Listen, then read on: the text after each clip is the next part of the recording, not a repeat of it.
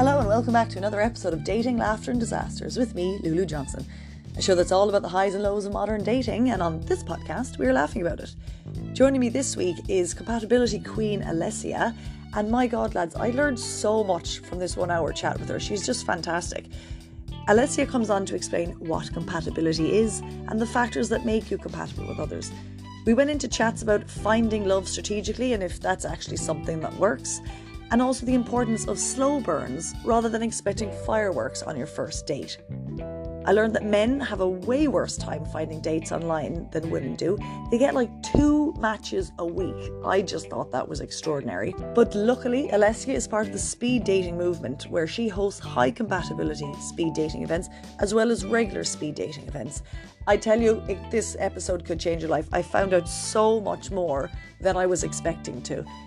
So stay tuned to the very end, where she also answers my burning question, if opposites really do attract. If you too would like to come on the show, if you have some knowledge to share, don't be shy. Slide into my DMs at datinginberlin_book on Instagram, or you can email me at datinginberlinbook@gmail.com. And don't forget to like, share and subscribe and all that jazz, lads. So without further ado, let's start the show. Yo! So Alessia, welcome to the show. Thank you for having me. So tell us, what makes you the compatibility pro? I studied psychology, and I did do some researches in the topic of compatibility and relationship, and I'm really passionate about this topic. I'm not sure if I'm an expert or a pro, but I think I have some good insights in the topic. You're more of an expert than I am. So Okay. we'll consider you an expert. Walk us through what compatibility is. What does it actually mean to be compatible? This is a very big question. I will try to maybe break it down. So, first of all, I would like to say that compatibility is only one part of being in a relationship. So sometimes we think that when we find someone who's compatible, that is enough. But actually, good relationships are composed of being compatible with someone, but also putting a lot of effort into this. So putting effort, this is something we can do, we have control over. Finding someone compatible, this is a bit more random in a way. Compatibility, by definition, comes from the word compatible. So what is compatible? Something is compatible if we can be with a person, with a thing, with an environment for a long time without many problems or friction.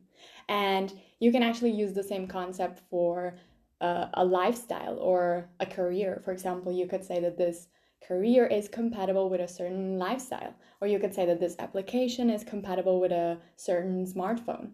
So it means that these two things can get along together, can be close without friction or without issues.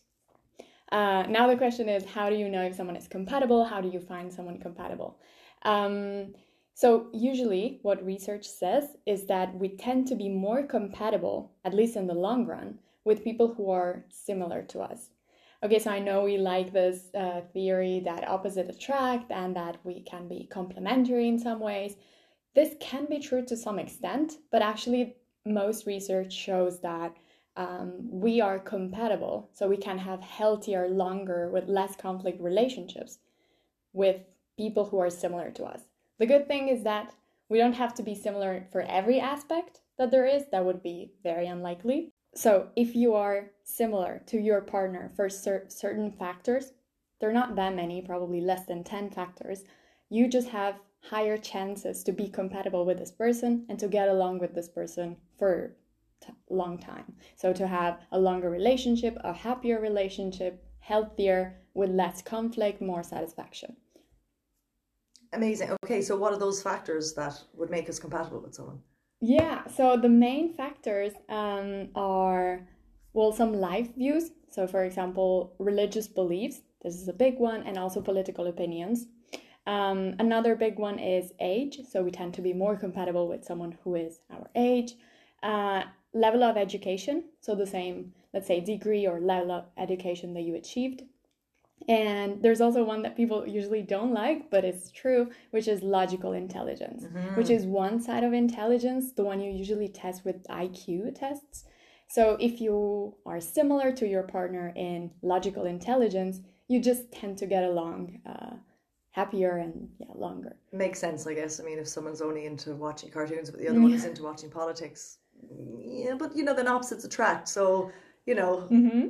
so you're saying that basic. I mean, how many factors does it take for someone to be compatible with the other? It's more like the more you are similar in this factor, the better. Okay. There's not a specific threshold. Mm-hmm. There are some factors that weight more. I think, for example, logical intelligence and some life views have a very big impact in the relationship. But some other factors, for example, values to some extent, sense of humor as well. And when we mention logical intelligence, this actually correlates with humor. So, I mean, Oh, yeah, interesting. Okay. yeah, I mean, it makes sense that we want someone who is similar for intelligence, because intelligence also correlates with the way you see the world. So, and also your reasoning or thinking style. So, if you have a really logical way of thinking, if you have a really conspirative way of thinking, and also with humor. When we were like younger, when we are child, we laugh for certain things. So some things make us laugh. And then as we grow, we might change what makes us laugh. So our sense of humor. And this goes the same with intelligence. So there's a correlation there. And people who are compatible also tend to have the same sense of humor. And there are many more styles of humor than we might think. So it's a. Oh, that's very interesting. Okay. And so like, I mean, how could you tell when you're compatible with someone? You know, I mean, okay, obviously you can tell if you both like the same things, I get it, but like that doesn't always necessarily mean you're a good match. Mm-hmm. Yeah, so I mean, if you like the same things, so you have same passions or same hobbies, this is an added value, but this is not necessarily a factor of compatibility. So some people like to have things in common with their partner, so similar hobbies, similar passions, but some people actually don't want that. They want to keep their space, to only play sports with their friends, or to really feel that they are a separate individual from their partner. So I think the sphere of hobbies and passion, this is something else. Um, so the question is, how do you find out? Or, Mm-hmm. hmm, I mean, I think it's really hard to tell if you're compatible with someone at the very beginning. But I guess you get a gut feeling that you could spend a lot of time with this person without being frustrated or annoyed, and you also have the feeling that this person is safe in a way, that this person will understand you, and this person doesn't require a lot of compromise from your side. Because people who are different from us, they have different life views, but they also have different passions and hobbies. They also want to spend the weekend differently, or they want to eat out at a different place.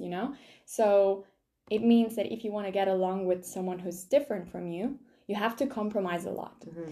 And compromises are great. We love compromises, but we are only able to compromise when all our needs are satisfied. So when we're happy, when we have a job, when we have a family, when we have food. But if one day we are tired, or we are hungry or angry at someone, which is very likely, we are humans, we are just less willing to compromise. Mm-hmm. And so maybe one day you're not really willing to compromise. Couple of weeks after, same thing happens. And just in the long run, this is not really sustainable for a relationship to always have to compromise. And so this leads to a lot of conflicts, frustration, resentment, and then eventually breaking up. Interesting. Okay, and like, um, obviously it takes time to get to know if someone is compatible with you or not. But like, is there like a test you can do? Is there like a trick to finding out faster? Hmm. It's probably I a really wish. stupid question, but like, just to kind of save time, there must be some sort of method. I mean, I wish there was. I think something you can do is um, really see how you feel when you are with that person. And this can be tricky because a lot of people talk about having butterflies in your tummy, and this can be tricky. So, if you feel butterflies, you should be able to differentiate between positive butterflies and negative butterflies, which are actually another way to feel anxiety. So, Mm. I will take a step back here. So you want to be with a person that makes you feel both safe and excited, which means you want to be with someone who makes you feel secure and safe, like you don't have to pretend to be someone else, you don't have to live up some expectations, but At the same time, you want to feel a bit of adrenaline, a bit of excitement, which is what we usually call butterflies, right? But at the same time, there could be some people that makes us feel this adrenaline, this excitement, which is actually anxiety. So in this case, we don't have the safety part, the safety aspect to it. We just feel a lot of anxiety, and we think this is a positive signal because we think that this means the person is intriguing for us, is entertaining, which is true to some extent, but it also has higher chances to make us develop anxiety, make us feel really vulnerable, really insecure. So I guess a test, in a way, you could do is you should ask yourself, what am I feeling? Am I feeling excited? Yes, this is good, but what type of excitement? Is it a type of excitement that's not sustainable in the long run? Do I have to take a break after being with this person, or could I go on for days? But also, is this person entertaining enough, or am I actually getting bored? Am I getting value from being with this person, and do I feel validated back? I guess if you start asking yourself these questions after a few dates, it's not super hard to figure out. That's great. So it's actually like listening to your gut, just following your instincts. I think that is so important because I know so many people, including myself, who have just been dating people and you feel like it's wrong and you shouldn't continue, but for whatever reason people keep going. But I think there needs to be like workshops or like modules in universities and schools to like actually listen to your body. Sometimes our stomach is like screaming out at us to be like, don't continue dating this person and things like that. So that's a huge thing. Yeah. There needs to be like a checklist. It can also be tricky because some people are really impulsive and they follow their guts anyway.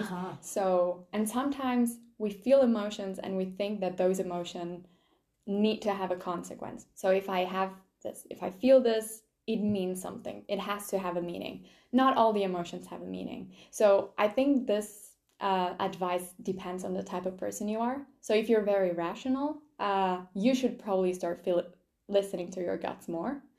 If you're already very impulsive, maybe that's not the best advice. Okay, that's actually really interesting to know because I think I just always like blanket statement these things to be like everyone is the same as me. I would be rational. I wouldn't make too many brash decisions. Therefore, I would think, oh, everyone just sit down and listen to your body. So, like, do you have advice to give people then who make these very quick decisions? Like, how could they figure out if their partner is compatible if they can't really sit with their instinct?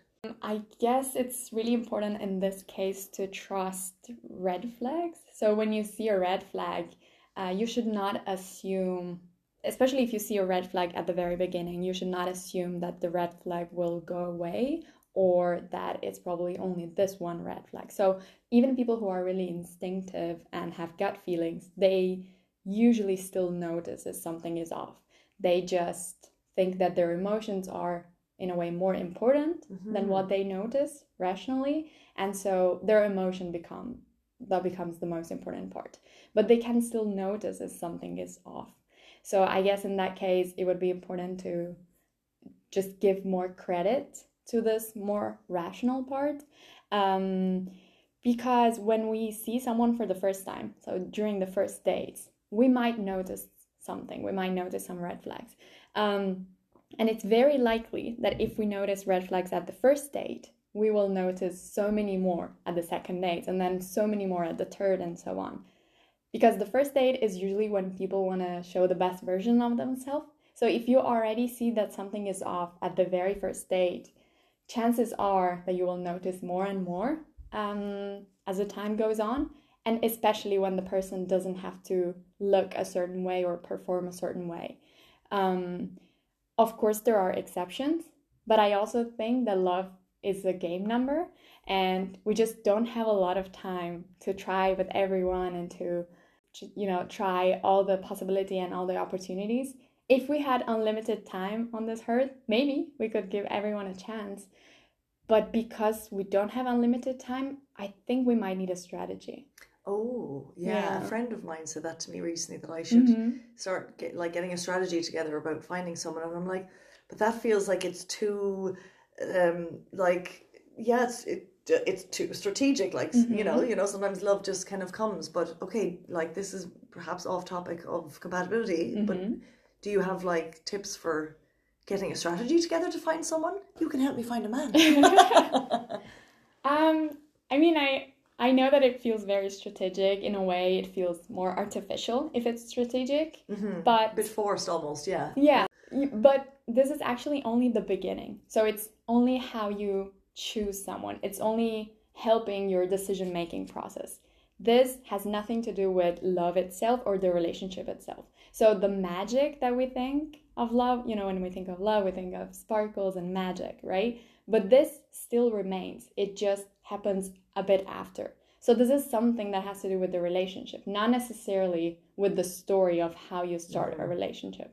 And I think this is also tricky. Sometimes we really fall in love with the story more than with the person. So a lot of relationships start in situations, for example, at the airport or at the train station. Or they just have a beautiful story of how the relationship started. And sometimes we really like the story much more because we feel the story with a lot of meaning and a lot of... It's romanticized, right? Like it's the movies. romanticized, exactly. It sounds like you're saying that a slow burn is better than suddenly meeting someone on a first date and like wanting to get the spark straight away. Yeah, because if you get the spark straight away, it's very likely to be anxiety at that point. Oh. Yeah. Again, it really depends how you define the spark. But usually when you instantly connect with someone you just met, it probably has to do with the way they look, more with what they say or what they are. Of course, again, there are exceptions. There are always exceptions. But it's just a more, let's say, conservative way to slowly develop feelings for someone and try to analyze as rationally as you can what you're feeling and how would this person fit into your life. Interesting. I mean, well, the problem is that, I feel like one could make a plan, be strategic about it, but then you just have to find the person who you're compatible with. Because my friend Ivy, she comes on the show often. Ivy was saying that her friend created this Excel list, had all of the things that she wanted the men to have, and the men that she was going to meet them from online. They had to tick like 80% of those of the list, and she's trying to get me to do something like that, but I just would think that it's just too well planned. Have you like any tips for like what you could like? What is the best strategy? Should I just also make a list and go through all of the men like it's a catalog? Well, that's really interesting that you're bringing this up. I think first of all we need to differentiate between features. So one thing should be relationship feature and one thing should be personal feature. So if you are choosing how this person, for example, looks or how this person acts or what this person has, this is probably not the best strategy that you can have. You don't have to necessarily be selective on how this person looks because, for example, physical attraction and also sexual attraction, they can develop over time. So it's okay if you don't feel this type of attraction at the very beginning because this can happen later on. Similar thing with the status of a person, with resources a person has or where this person lives, because this thing can change over time. So this is about personal features. Then we have relationship features. So for example, what does this person want in a relationship? How does this person act? What is this person's love language? Or are they kind? Are they nice? Are they available?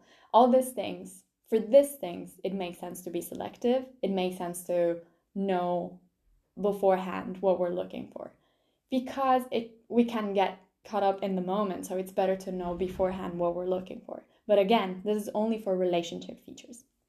Of course, this looks very strategic, but I think we don't have to follow this line. We don't have to follow the strategy deeply, but it can be used as a compass to know where to find these people. So when you create a list of the features you're looking for, you can then also guess where this person will be.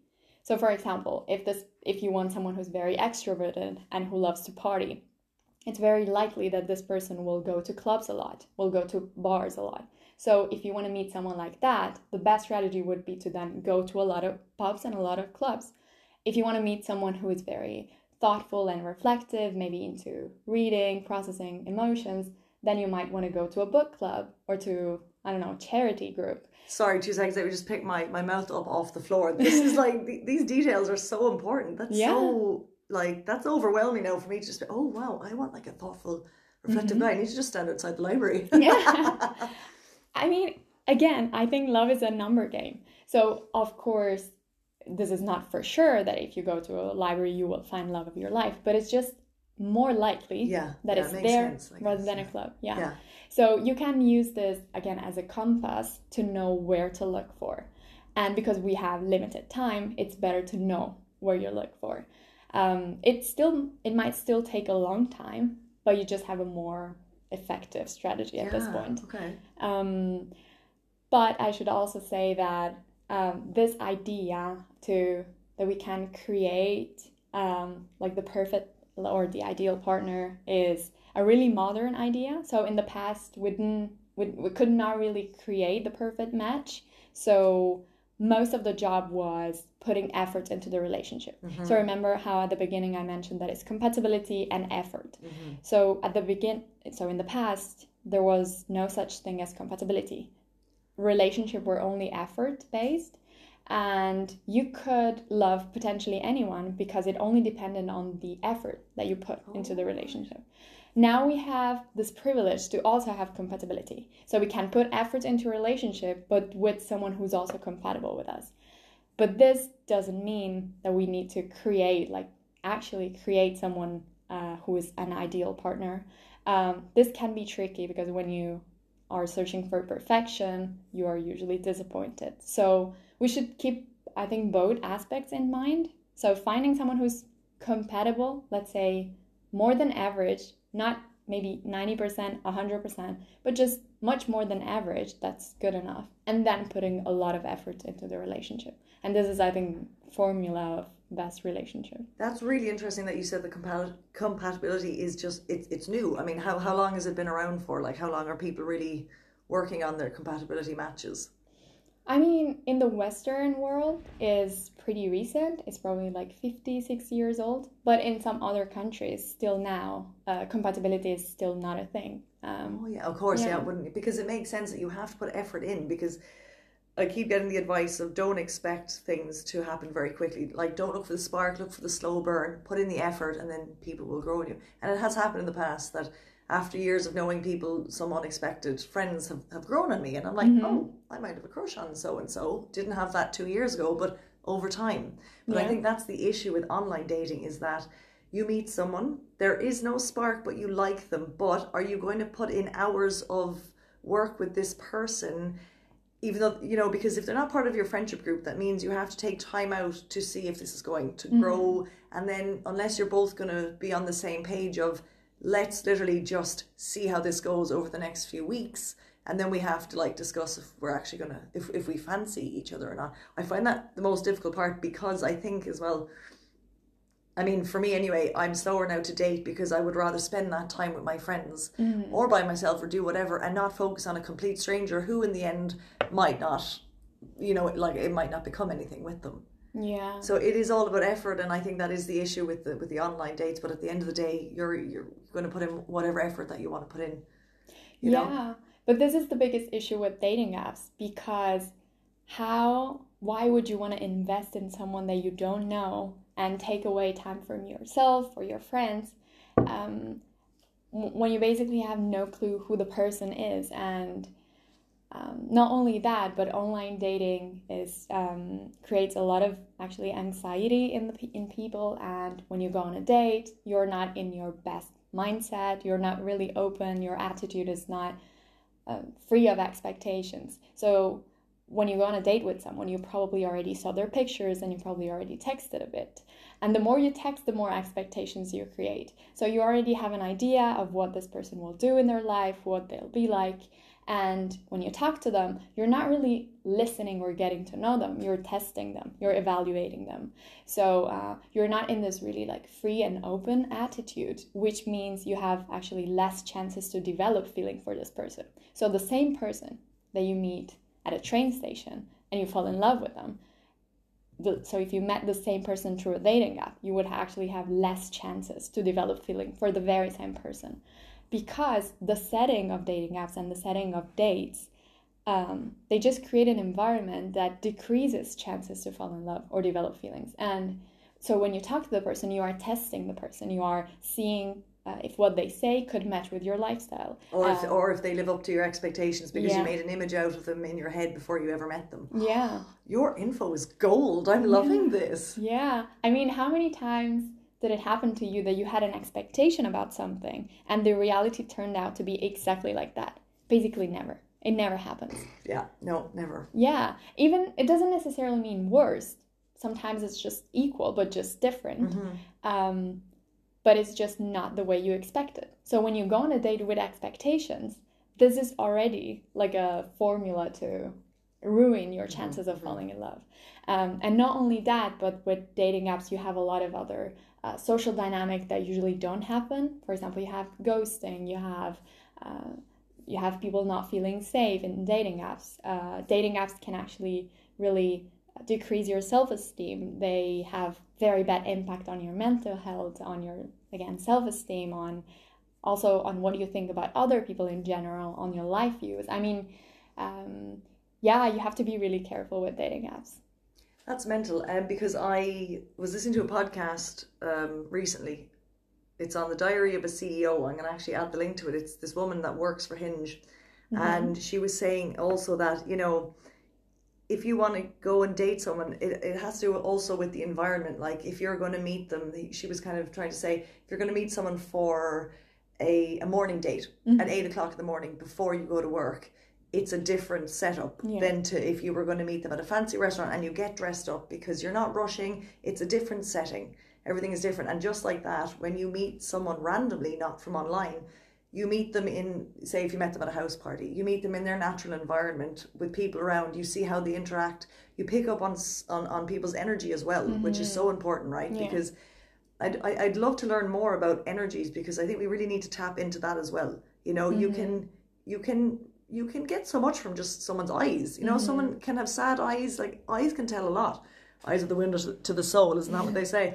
And I do find that really important. I do find at the end of the day, Tinder and all these profiles, they're just pixels. And we're all giving our best 5 photos, you know. And then you go meet them and it's just like, oh no. And then it's a waste of your time. And it can also be quite awkward finishing the date or telling someone, if you decide to not ghost them, which would be the preferred method.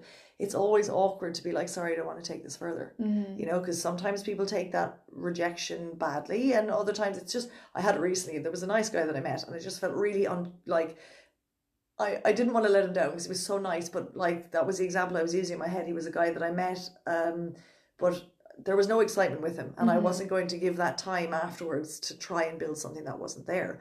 And so I felt really uncomfortable, like telling him the next day, I'm sorry, I just don't want to see you anymore. You know, so there's so many factors. And so then, like, what is your advice when it comes to dating apps then? Just stay off them? I mean, stay off them seems bit radical. I think you should be careful with dating apps. You can use some tips here and there. For example, you could structure your date in a way that you're gonna enjoy the date anyways. So even if you don't like the person, even if nothing comes out of it, you might still enjoy what you're doing. So for example, you should suggest to do an activity that you would like anyways. Or you could suggest to go on a date, but maybe not be completely alone. So maybe have some friends coming with you, or because you can also see how this person interacts with your social circle, and you can see if this person has social skills. I think it also takes some pressure off of you, because you don't have to completely be focused on the conversation all the time, but you can also observe how the person is without, again, this pressure. I think maybe a good strategy for dating apps would also be to start to understand. So after a while you use dating apps, you probably understand which type of person you're attracted to, which type of guy or girl is emotionally available, who is giving you good vibes or bad vibes. I think you start to get a sense of who you're dealing with. And so maybe you can then implement these strategies into a better way of dating. You should also maybe not take ghosting or rejection as very personal. This can be a good learning. If you can make a good learning out of it, that's great.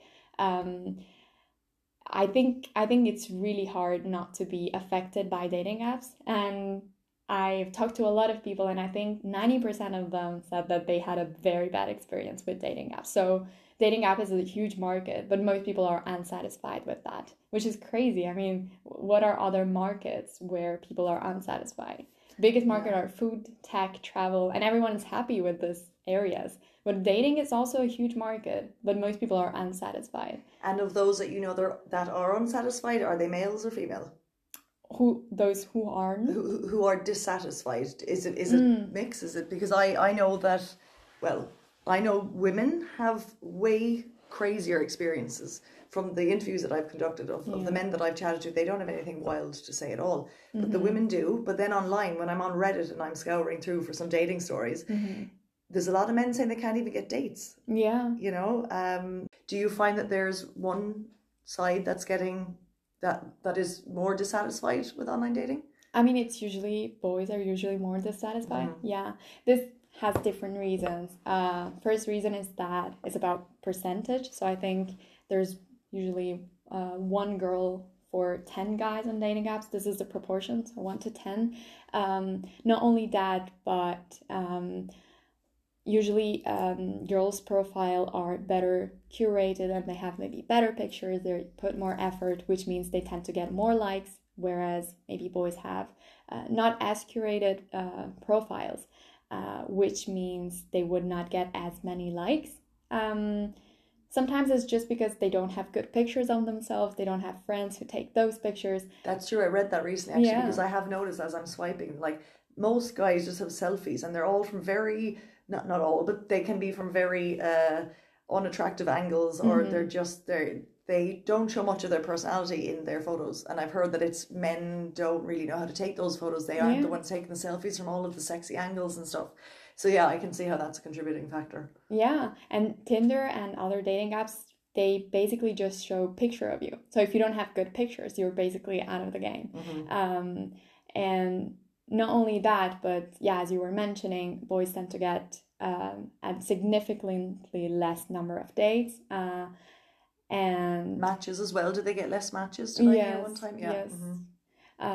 I think a good number would be, they would usually get around 2 matches per week. Per week? Yeah. Oh my god. Yeah. I thought I was bad getting like 2 per day. No. Oh shit. Yeah. It's really bad. Oh, that's really bad. Is there a consequence to that? So what usually happens is that 10% of very attractive males on dating apps, they tend to get all the matches, which means that the huge majority of boys actually don't get matches or get very rare matches. And even if you do get a match, it doesn't automatically mean that the person will answer back. And even if it does answer back, it still doesn't mean you will go on a date. And if you go on a date, it might still go bad. So then the chances go lower and lower. And it just overall creates a very dissatisfying environment. And I think there are some researches showing that this has a direct connection with self-esteem. So a lot of guys tend to go off dating apps, so they don't want to use them anymore because it just has a very big impact on their self-esteem. Which you can actually understand. I mean, I think we've all been there. I for one, was on the dating apps for years, and because it's a new phenomenon, you know, like we are the first generation to be dating and having all of these hot people, all of this choice in front of us, that unless you really need to equip yourself going online dating with self-esteem. And maybe, men are known to not be so open with their feelings the way women are, so I can understand how that would affect them. And so you actually host speed dating events. Yeah. This could be a good time for you to mention that, men, you can also go and speed date, and this is a great way of meeting people because it's been up and coming. I used to go a few years ago. It's how I met one of my good friends now. She was hosting speed dating a couple of years ago, and since then I've seen 3 different companies that are doing it. Where are you doing this speed dating event? I'm hosting them at the moment. I'm hosting them at a wine shop that's called Find Your Wine Match, and I'm also planning on doing some other more personal type of speed dating events, high compatibility speed dating. So we would ask people to fill out a questionnaire before they get invited to the actual speed date. So when you go to the event, you have higher chances to be matched with someone who's actually compatible. So we take some of the pressure away for you. Tell us more about that. Sorry if you're about to go into it, don't mean to interrupt, because this is really cool. Like, I would be down to go to one of these. Yeah. So you're like, have you started one already? Yes, I've done one already. So what happens? So you apply and then you send the form and one must fill in all of these questions, and then your homework then is to find who's compatible with me, for example. Yeah, so we basically develop an algorithm to match people in a more scientific way. So because we know what compatibility is and what the factors are, we basically just ask people to answer some questions that are linked to these factors I just mentioned, and we create a group of people who are highly compatible. So you don't get matched with only one person, but let's say you get to meet 10, 15 people who are highly compatible with you. And because usually boys are compatible with you, but those boys are also compatible with the other girls that we invited, it means that you will actually, to some extent, be compatible with the girls too. So you can also find new friends, and it's just a pleasant experience overall. And this helps because it takes away a bit of the randomness of finding someone compatible. So finding someone compatible is hard, and we just make it a bit more likely for you to happen. And I think speed dating have a good potential because they can get rid of a lot of the flaws I mentioned before when talking about dating apps. So all the expectation part is not there, all the ghosting part, all the self-esteem, the texting issues. A lot of people hate texting. And it's only a 6-minute date usually, right? So it's also, you're not wasting that much time, because overall the experience of a speed dating event lasts 2 or 3 hours. Even less. Yeah. Oh, okay, perfect. So it's time saving as well. It's time saving. Even though you're dating, like, how many people in one evening? Usually around 10. Wow. Yeah. Is there a break in between? No, not really. No, you have to be ready. Okay. No toilet breaks. Yeah, you're right. You have like 5 or 6 minutes to talk to someone. Some people might think it's not enough, but I can promise you, if you're with the wrong person, they will be very long minutes. And that's just enough to get the vibe of a person. So you get the vibe, you get the energy, you understand if you can get along with this person. And then if you do get along after the speed dating, there's mingling time, so you can talk and see if that works. I think this is a really, again, time effective strategy, because usually when you go on a date from a dating app, there's all the time that it takes you to match with this person, text, schedule a meeting, go to the meeting, so transportation, maybe 2 hours talking to this person, and then maybe it's a fail, you're not happy with how the date went. Whereas in this case, there's no expectation, there's no required preparation beforehand. You just go to the speed dating event, it's 1 hour, you get to meet 10 people, maybe even more, and you just have higher chances to find someone you like, you have a more open attitude, and I think it's just a really good strategy to contrast this more like virtual dating way. And is your speed dating compatibility separate to the regular speed dating? Are there 2 events that you do? Yeah. Okay. Yes. Because I was going to ask about the age groups. Like, do you, obviously for compatibility, age is obviously a factor. Yeah. But it also depends, right? Because you could actually get along with someone who's 10 years younger than you. But so it all depends on the person. But do you break up the age groups as well? Yeah, so of course, as you mentioned, this is not a rule, but we're talking about trends. So this is how it works for big numbers. We have exceptions, we have them every time. But yeah, we tend to break down to some age categories. So I think, for example, one age category would be 25, 35. This is a big enough space. And it can also be older. Now we are actually focusing on this age. Amazing. Okay, great. Well, I for sure am definitely going to have to come to one of these compatibility nights. Yes, you're welcome. How often are they on? We have 2 events per month. And maybe they will increase in the next few months. Excellent. But I'm also hosting some workshops or discussion groups. This is for girls only at the moment, but maybe it will change with time.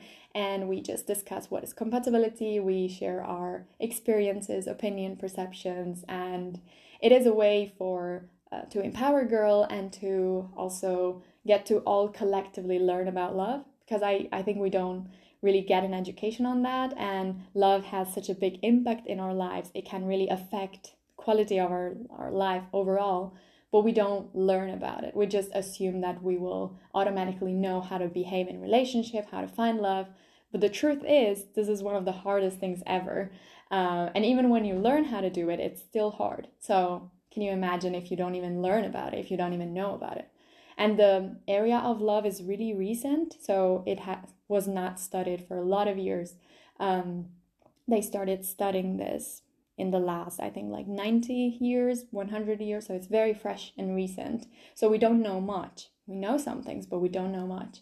So when people get together and they share their experiences and perception, we can actually get huge insights or a lot of learning from just talking and sharing opinions. Exactly, so like that's why I have my podcast as well, for people like to learn from each other's dating experiences, because like that, I mean, I wrote about that when I mentioned that in my book, that we don't have any formal education on love, and love is all around, and like, I mean, there's love in so many different forms. Love is a verb, not a noun. Yeah. Right? And like it's just another verb. You have to like learn how to do it and things like that. And it's a complicated verb. I keep saying the same word. Yeah, super interesting. So like, you need to write a book next. I'm sorry. I think you're gonna have like so many followers. This is really interesting. Thank you. Yeah, I'm so glad. One last question then. Do opposites truly attract? Yeah, I get this question multiple times. I think we like the idea that opposites attract, and this comes from, for example, some yin-yang philosophies, or there's also a physical concept that opposites pole tend to attract, whereas similar tend to repulse or repel each other, But truth is, according to science, this is not really true. So, or they might attract, but they're not compatible in the long run. So it might be true for some people, not for everyone, that opposites attract. But again, it doesn't last in the long run. So I don't know if it's really something we can work with, if it's really useful to know. So as I was saying, some people are attracted by what is opposite. Also, when we say opposite, we usually mean different, not completely opposite. Because if we're talking with someone who is completely opposite from us for every single aspect, it's very hard to get along with this person, because it means that everything this person says comes from a very different background, very different perspective. And it can be frustrating over time to talk to someone who's just challenging every belief that you have, every life vision that you have. But it might be attracting, again, at the beginning, but it just tends to fade away over time for what I mentioned before. So this compromising thing, you can compromise a bit, but it's very unsustainable in the long run. Okay, so we shouldn't be saying opposites attract. It should be differences attract. Differences attract, yeah. Okay. I like that. We're going to have to make a new slogan, have tattoos and everything. It's going to be a new thing. All right, well, thank you so much for that. You are full of information, and I'm so excited to just I need to go raid your bookshelf. I need to know what books you're reading. I'm going to have to get on that. Well, cheers, goodbye then. Thank you so much for coming on the show. Thank you. Hi lads, thank you so much again for listening, and I really hope you enjoyed the show. For more episodes, please do like, share and subscribe so we can get the word out. And I also want to hear about your dating experiences, no matter what city, no matter what country you're living in. Please do get in touch. You can reach out to me on Instagram at datinginberlin_book, or you can email me at datinginberlinbook@gmail.com. Thanks again for listening.